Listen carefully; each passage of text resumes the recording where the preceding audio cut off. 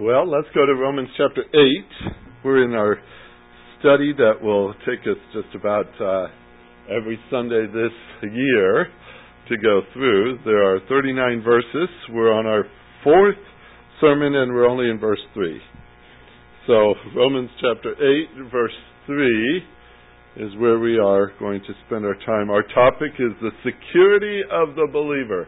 And I hope that every week we approach this passage, and I hope that you're reading it at home too, that it just thrills your heart to see how much the Lord loves you. This passage just says it in every single word. And as we go through that, I want, if there's nothing else we could accomplish in our study through Romans chapter 8, is to convince you that the Lord is for you, and that He's at work in you, and that He has plans for you that include eternity, and that will not change. And I want you to know that, because it's not based on you, and it's not based on me. It's based on what He has done. And this passage today, verse 3, is going to solidify that in our minds once more, because we're looking at a passage that deals with the security we have from the past. The first 4 verses deal that way. The security we have from the past, primarily, we're free from judgment and the condemnation that we read of here. So I'm starting in Romans 8:1. I'm going to read 1, 2, and 3. We'll have a word of prayer, and then we will go into this wonderful passage. Therefore, there is now no condemnation to those who are in Christ Jesus. For the law of the Spirit of life in Christ Jesus has set you free from the law of sin and of death. For what the law could not do, weak as it was through the flesh, God did, sending His own Son in the likeness of sinful flesh, and as an offering for sin, He condemned sin in the flesh. Heavenly Father, we need Your work in our hearts right now as our teacher. Thank You for the Holy Spirit who does that very thing today. We also need, Lord, for our faith to be strengthened, for our understanding to be enhanced, for our love to grow. All of these things directed to You today. And so as children, we sit at Your feet.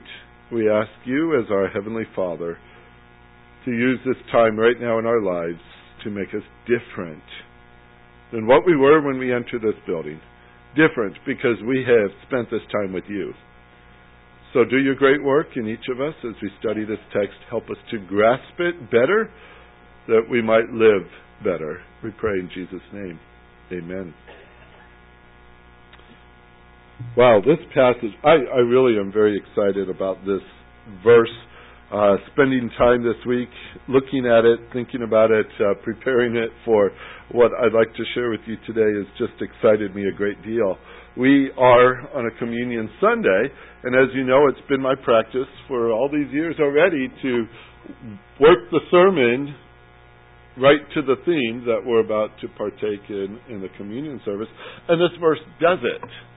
I didn't have to modify and go someplace else.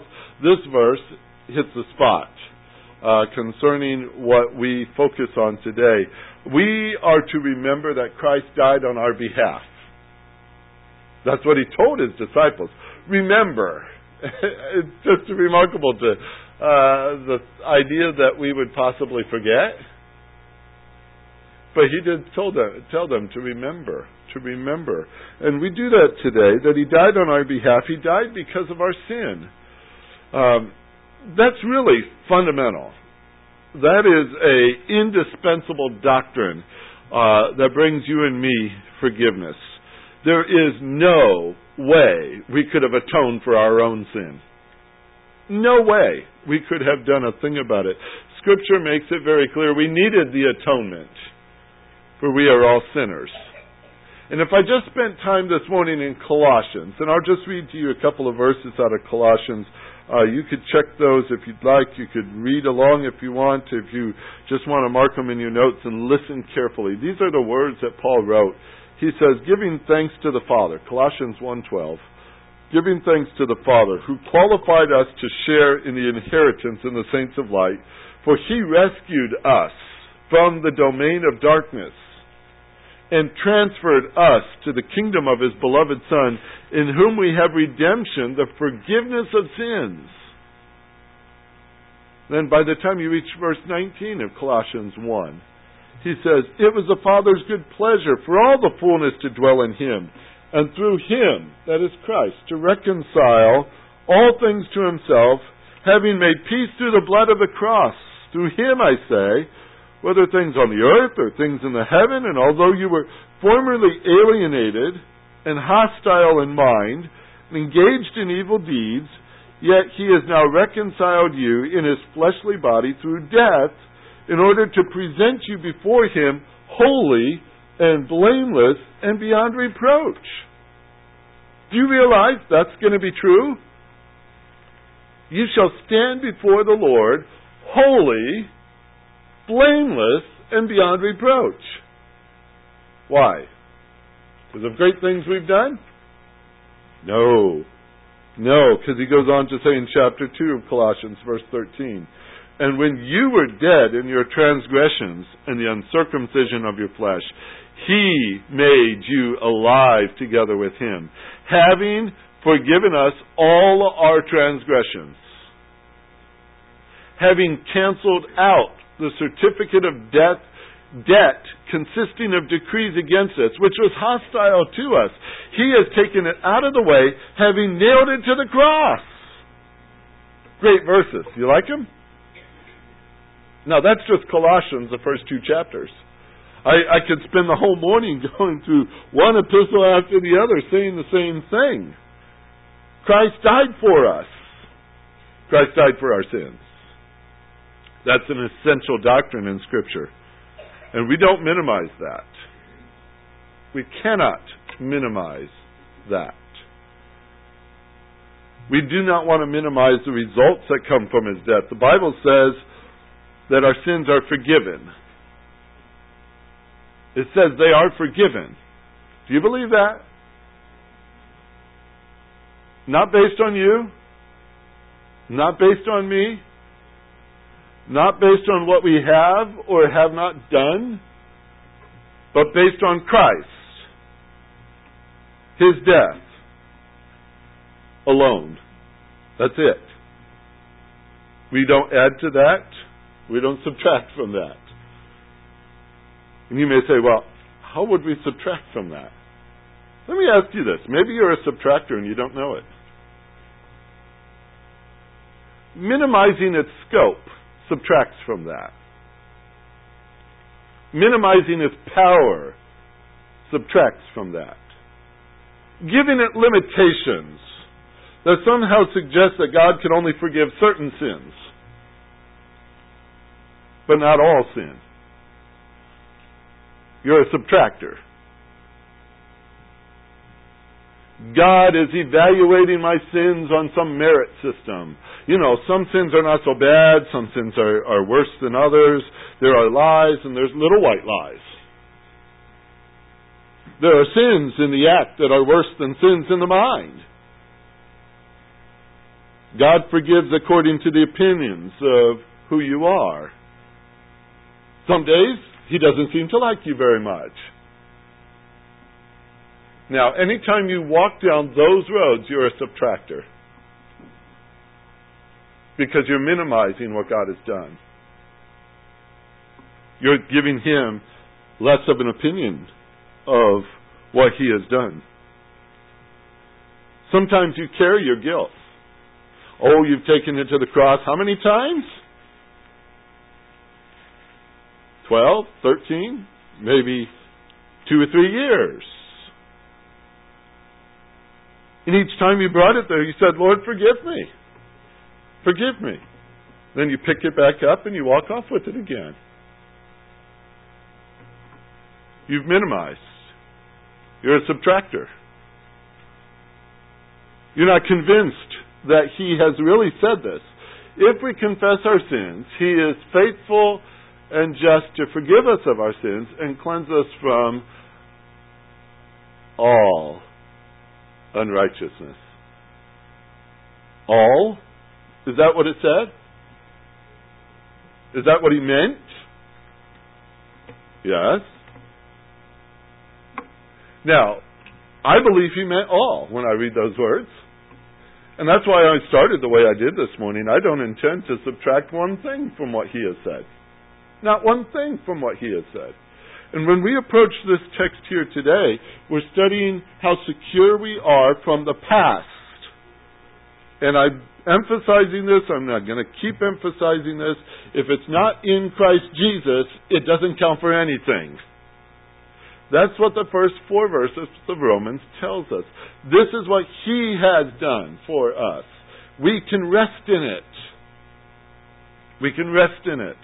There is therefore now no condemnation to those that are in Christ Jesus. Are you in Christ Jesus? No condemnation. Hear it? No condemnation to those that are in Christ Jesus. Why? Because he says in verse number 2, because the law of the Spirit of life in Christ Jesus has set you free. It set you free. See, the law of sin and the law of death cannot claim you. It cannot. He set you free from the law of sin and from the law of death. We are set free in Christ Jesus. Believe it. Don't minimize that. Why? Well, verse 3 answers that. Paul's just doing a bunch of whys in between every verse. You could almost read it right in the middle there. He says, for what the law could not do, weak as it was through the flesh, God did, sending his own Son in the likeness of sinful flesh, and as an offering for sin, he condemned sin in the flesh. Let me give you a phrase, because we've been working on this. And last week we saw the law of sin and the law of death cannot claim you. Today we see the law cannot save you. The law cannot save you. Why? Well, verse number 4 next week will tell you the law can't even control you. But we're going to talk about that next week. I'll keep you hanging on that. One commentary wrote that the law cannot condemn you. The law cannot condemn you. And in reality, it sounds nice, and maybe on this side of the cross we could appreciate that there is no condemnation now in Christ Jesus. But certainly the law condemns. That's its power, isn't it? It shows us where we are wrong, and it shows us a consequence for that wrong. That's called condemnation. But when I look at these verses, especially verse number 3, I can't help but say it. The law cannot help you. The law cannot help you. This sounds fascinating, but look at it.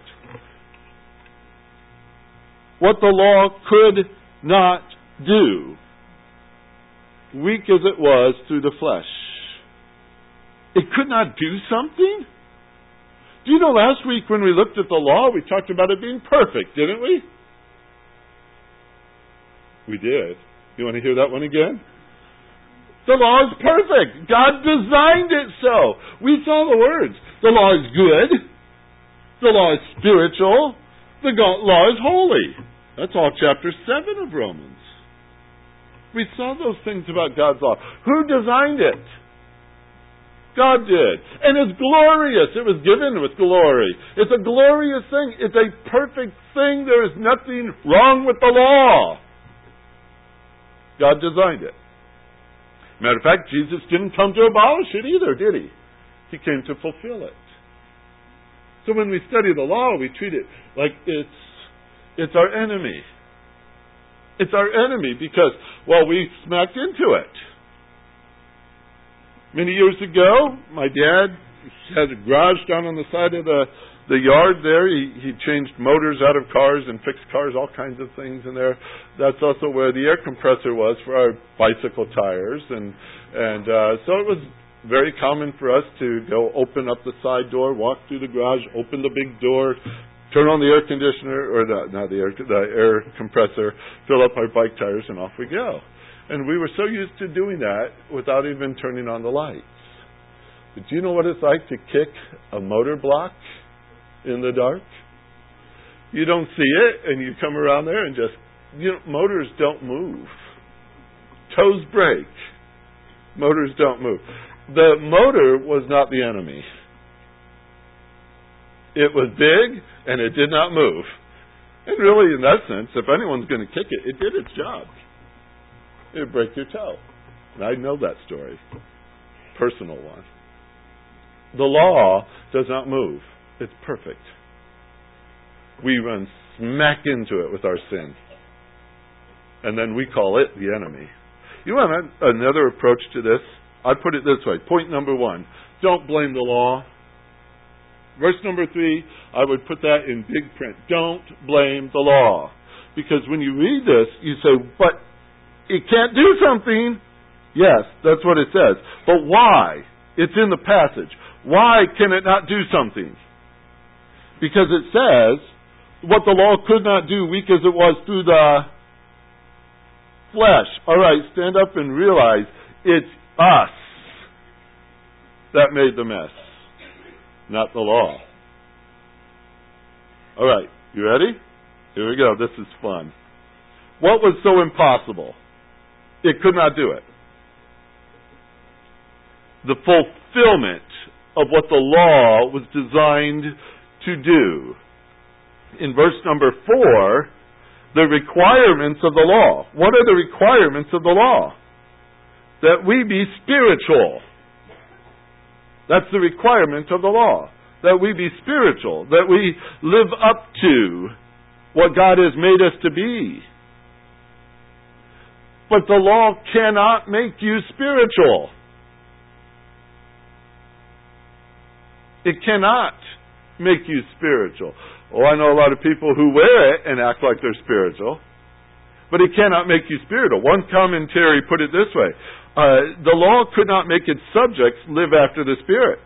This was beyond its power. It was never within its scope. It had to prescribe duty, not to supply motive.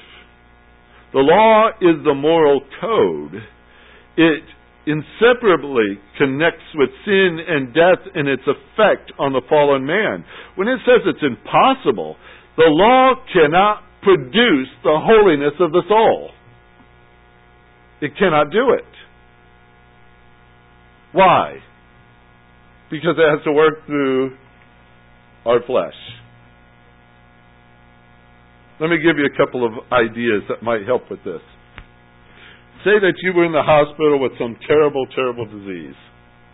And the medical staff says, okay, we're going to help you. We've got this perfect potion that will solve your problem. And they walk into your room with this bowl of this potion, and how they administer it, you can use your own imagination. But they go ahead and they give you this potion. And then they walk out and they're looking in the bowl and they say, I don't know what disease you have, but you just ruined my potion.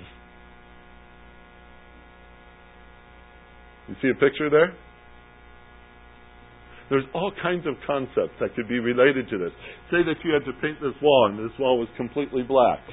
And somebody says, paint it white. So you start painting with your brush with white paint. And the more you paint it, the more black it gets. What's wrong with the paint? We have all kinds of interesting ideas where what we think, applying the best thing to it, is going to solve it, and yet the application doesn't work.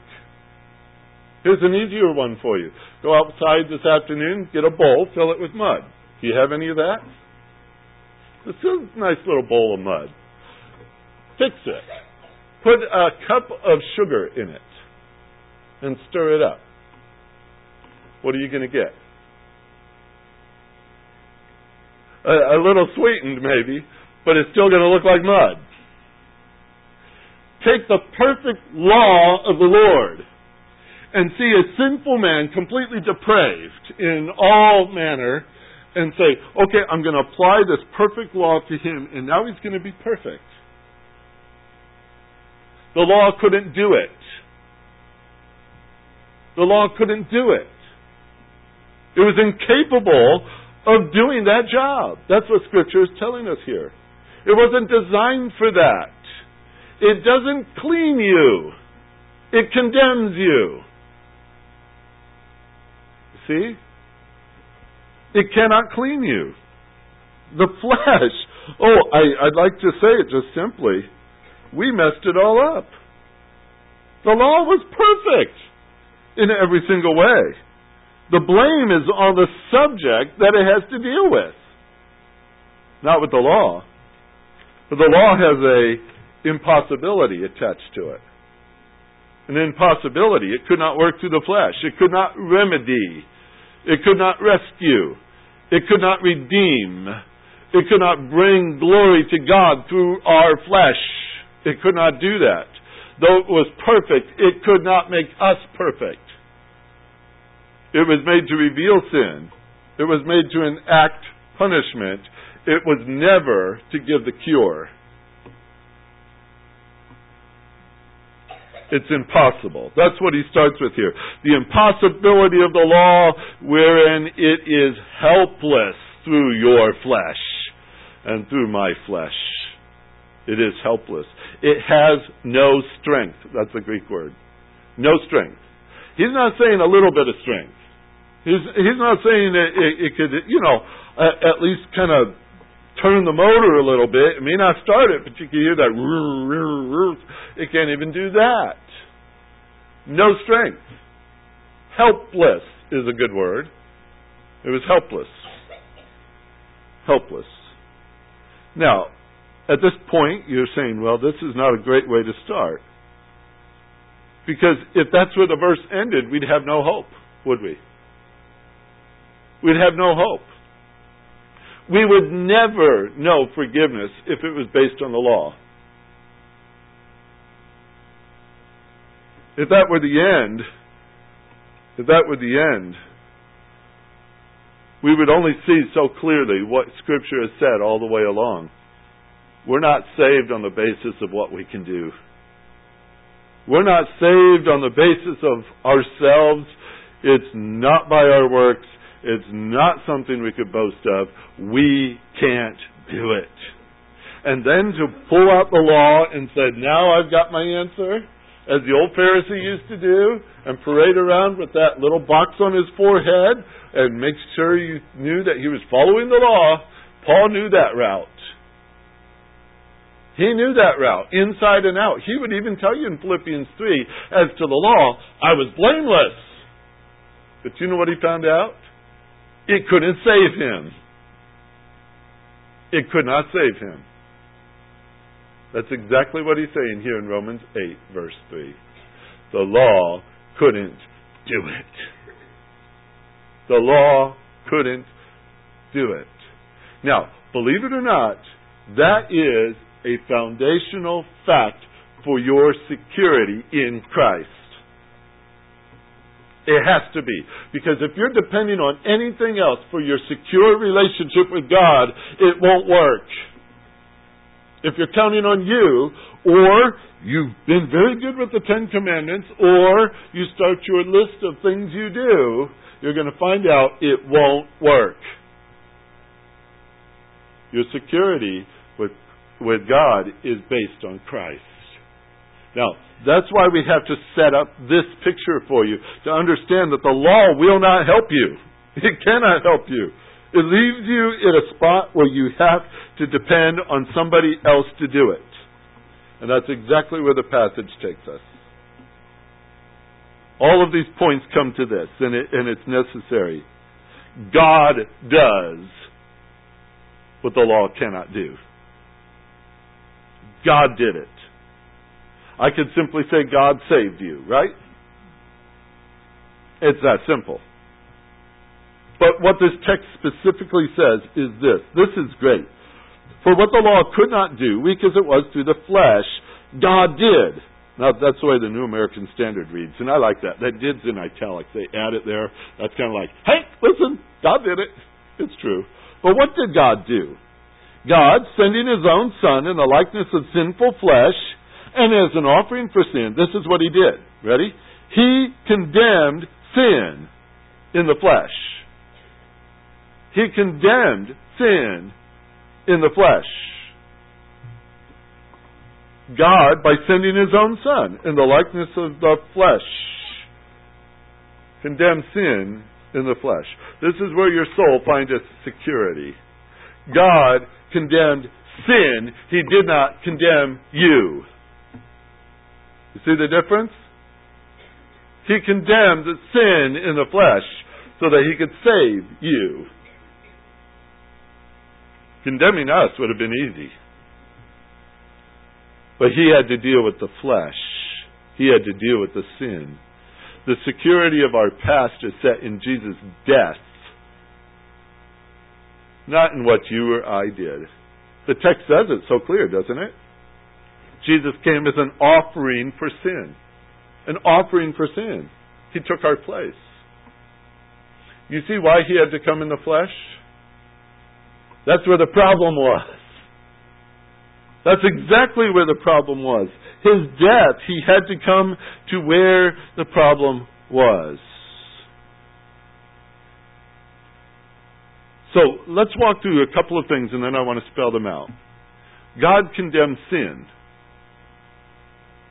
The security that you have from your past is based in Jesus Christ's death. It is as secure as having been received by God as an offering. Did He receive, like an offering, that which His Son had done? Was God pleased? Was God satisfied? Yes, He was. Jesus Christ came in the likeness of sinful flesh. Jesus Christ did not come sinful. He came in the likeness of sinful flesh. He was not sinful. He wore our flesh. And yet, in that very act, the victory He won over sin was in its own stronghold, the flesh. Jesus, because He's willing to give Himself as an offering for our sins, His Father, our God, condemned sin in the flesh.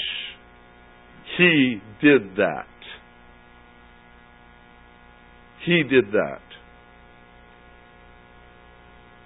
Schofield puts in his study notes, some of you carry a Schofield study Bible, he showed that sin has no right to be in us. I kind of like the way that says it. Sin has no right to be in us. You see, back in Isaiah, God made this very clear when He prophesied concerning the death of Christ, that His wrath would be satisfied. And it would not be needed again. For in Isaiah 53:10, it says, the Lord was pleased to crush Him. That phrase has always stopped me in my tracks. The Lord was pleased to crush Him. He was satisfied with inflicting all of our sin and the consequence of that sin upon His Son. God put Him to grief. And if He would render Himself as a guilt offering, He will see His offspring. He will prolong His day, and the good pleasure of the Lord would prosper in His hands. A simple way to say God was pleased with the sacrifice. God was pleased with what Christ has done. Now, if that is true, and I believe it with all my heart, if that is true, that God is satisfied with Christ's death on behalf of my sin, for me to believe that there is sin that God cannot take care of would minimize the death of Christ. And it would say that God was not completely satisfied. There is something undone. Now, is that the kind of death you want to believe in? Is that the kind of Christ you want to believe in? I don't think so. God was satisfied. Why aren't we? Why aren't we? Why do we carry Him around still if He's already paid for Him? Jesus died once for all. I love that song, Drew. Yeah. I love that song. Here's the verses. Hebrews 7, verse 17. This is attested of Him, speaking of Christ. You are a priest forever according to the order of Melchizedek. That's a fascinating topic. We'll get there someday. But on the one hand, there was a setting aside of former commandments because of the weakness, its uselessness, for the law made nothing perfect. Are you surprised? That's what it says. The law made nothing perfect. And on the other hand, there's a bringing in of a better hope through which we draw near to God. Hebrews 7:21, for they indeed became priests without an oath. He was with an oath through the one who said, he has sworn and will not change his mind, you are a priest forever. That's from Psalm 110, by the way. 1,000 years later, God is applying it to Jesus Christ. 1,000 years later. This is what he says in Hebrews 7:22. So much, the more also, Jesus has become the guarantee of a better covenant. The former priests, on the one hand, existed in greater numbers because they were prevented by death from continuing. But Jesus, on the other hand, because he continues forever, holds his priesthood permanently. Therefore, okay, brace yourself. Therefore, he is able also to save forever those who draw near to God through him, since he always lives to make intercession for them. Your salvation is not based on you. It's based on him who lives forever. And the day he dies, you're doomed. Is he going to? No. That's the point. It is fitting for us to have such a high priest, the writer keeps saying, who is holy, who's innocent, who's undefiled, who's separated from sinners, who's exalted in the heavens. He doesn't need daily, like those high priests, to offer up sacrifices, first for his own sins and then for the sins of the people, because he did this once for all when he offered up himself. For the law appoints men as high priests who are weak. For the word of an oath which came after the law appoints a son who's made perfect forever. This is a powerful little section, and it's one that demands a lot more attention. But it's a simple statement. He did it once for all, for all, for all, for all. It's done. Okay? It's done. The things that he dealt with concerning sin are done. They're done. Now, you could choose this morning. How do you want to approach your sin? You want to try the law again? Go ahead. Kick your foot against that block. You going to succeed? No. Because the law cannot make you perfect. It's impossible. And yet you're not without hope, are you? Because you've just heard the words. What the law could not do, God did. God did. The whole time I've been talking to you, I've been focusing on what this reminds us of. What God did. He gave His Son. He gave His Son as an offering for us. God gave His Son for our forgiveness. God gave His Son that we might believe and have eternal life. We're sure of these things. We've read of those things. We know they're true. Are they completely true? Yes. Is there any weakness in the gospel that we're holding to today? Is there any loopholes in the midst of this that somehow you're going to have to find your own way to figure out that sin or this sin, or how am I going to be set free from that or this, or how am I going to have hope in this area or that area? Is there anything like that you're still struggling with? Because so many of us do. So many of us do. You say, Lord, I know that you love me, but... You ever use that word? I want to just convince you of something here today. Just to convince you. If I can say it, and I've probably said it 1,000 times. Your sin has been dealt with at a cross. We must believe that. We must believe that. That's where our victory lies for everyday life. Some people just need to go and memorize Romans 6. You have been crucified with Christ. You have been buried with Christ. You have been resurrected with Christ. Don't go on living like you're not. Don't go on living like you're not. You've been set free from those things. We have forgiveness. And it's not partial. It's complete. It's all. So check a few things as we approach this table today. Check your attitude. Check your attitude. Because here's what I think can happen. And it sounds really strange, but some of you might understand it very well. When we have issues and we think that there's something unforgiven, and we build an attitude with that sometimes, almost like a pride. Maybe it is a pride that we have something that maybe God can't handle. Sometimes there's an attitude in our own hearts. And I want you to check an attitude this morning as you think about what Christ has done. Are you sporting a little attitude in there, something you're doing, you think, hey, I'm getting away with this? Or you're thinking, well, God can't do a thing about it. Somewhere in there's pride. I want to ask you this, too, while you're checking the attitude. When's the last time you told him thank you? Say, oh, we said it in a song this morning.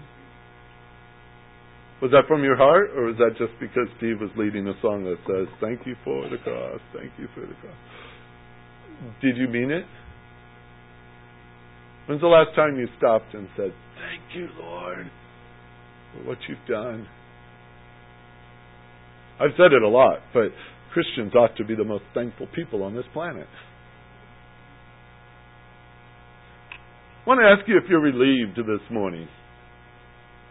After hearing words like these, you approach this table here, you take up the bread, you take up the drink, and you realize this has been done for me and I've been completely forgiven. Lord, thank you.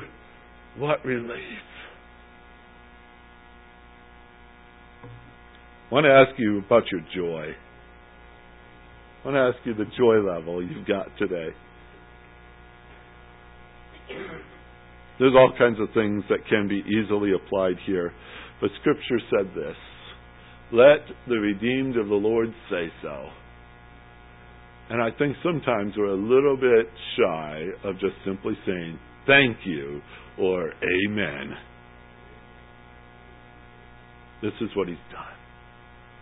This is what He's done. We're going to take the time at this table today to remember what Christ has done. A body broken, blood that was shed for us. And He said it every time, for you, I do this. This cup is for you. This bread is for you. I want you to take that personally this morning as we partake together. But I'm going to read a passage to you, a little bit extended, but I want you to listen carefully. Even though you've heard it, I want you to listen carefully. It comes from John chapter number 19. And I'll read it and then I'll have the men come up here and help me. Pilate then took Jesus and scourged Him. And the soldiers twisted together a crown of thorns and put it on His head and put a purple robe on Him. And they began to come up to Him saying, Hail, King of the Jews! And gave Him slaps in the face. Pilate came out again and said to them, Behold, I'm bringing Him out to you so that you may know that I find no guilt in Him. And Jesus came out wearing a crown of thorns and a purple robe. Pilate said to them, Behold the man! So when the chief priests and the officers saw Him, they cried out, saying, Crucify! Crucify! Pilate said to them, Take Him yourselves and crucify Him. For I find no guilt in Him. The Jews answered Him, We have a law, and by that law He ought to die, because He made Himself out to be the Son of God. Therefore, when Pilate heard this statement, he was even more afraid. And he entered into the praetorium again and said to Jesus, Where are you from? Jesus gave him no answer. So Pilate said to him, "You do not speak to me? Do you not know that I have authority to release you? I have authority to crucify you?" Jesus answered, "You would have no authority over me unless it had been given to you from above. For this reason, he who delivered me to you has the greater sin." As a result of this, Pilate made efforts to release him. But the Jews cried out, saying, "If you release this man, you are no friend of Caesar. Everyone who makes himself out to be a king opposes Caesar." Therefore, when Pilate heard these words, he brought Jesus out, sat down on the judgment seat at the place called the Pavement, which in Hebrew, Gabbatha. Now it was a day of preparation for the Passover, and it was about the 6th hour. And he said to the Jews, "Behold your king!" And they cried out, "Away with him! Away with him! Crucify him!" Pilate said to them, "Shall I crucify your king?" The chief priest answers, "We have no king but Caesar." So then he handed him over to them to be crucified. They took Jesus, therefore, and he went out bearing his own cross to the place called the place of the skull, that is, in the Hebrew, Golgotha. And they crucified him, and with him 2 other men, one on either side and Jesus in between. Pilate also wrote an inscription and put it on the cross. It was written, "Jesus the Nazarene, the King of the Jews." Therefore many of the Jews read this inscription, for the place where Jesus was crucified was near the city. And it was written in Hebrew and Latin and in Greek. So the chief priests of the Jews were saying to Pilate, "Do not write the King of the Jews," but that he said, "I am the King of the Jews." Pilate says, "What I have written, I have written." Then the soldiers, when they crucified Jesus, took his outer garments and made 4 parts. Part of it, part to each soldier, and also the tunic. Now the tunic was seamless and woven in one piece.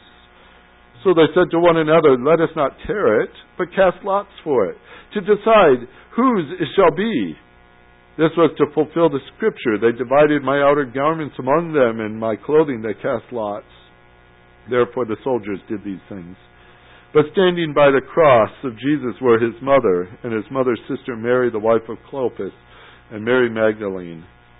And Jesus, when he saw his mother and his disciples whom he loved standing nearby, he said to his mother, "Woman, behold your son." And he said to the disciple, "Behold your mother." From that hour the disciple took her into his own household. After these things, Jesus, knowing that all these things have already been accomplished, to fulfill the scripture, said, "I am thirsty." And a jar of sour wine was standing there, and they put a sponge full of sour wine upon a branch of hyssop, brought it up to his mouth. Therefore, when Jesus had received the sour wine, he said, "It is finished." And he bowed his head, gave up his spirit. He did that for you, didn't he? He did that for you, so that you would be forgiven. Now let's approach the table. Men, would you come and help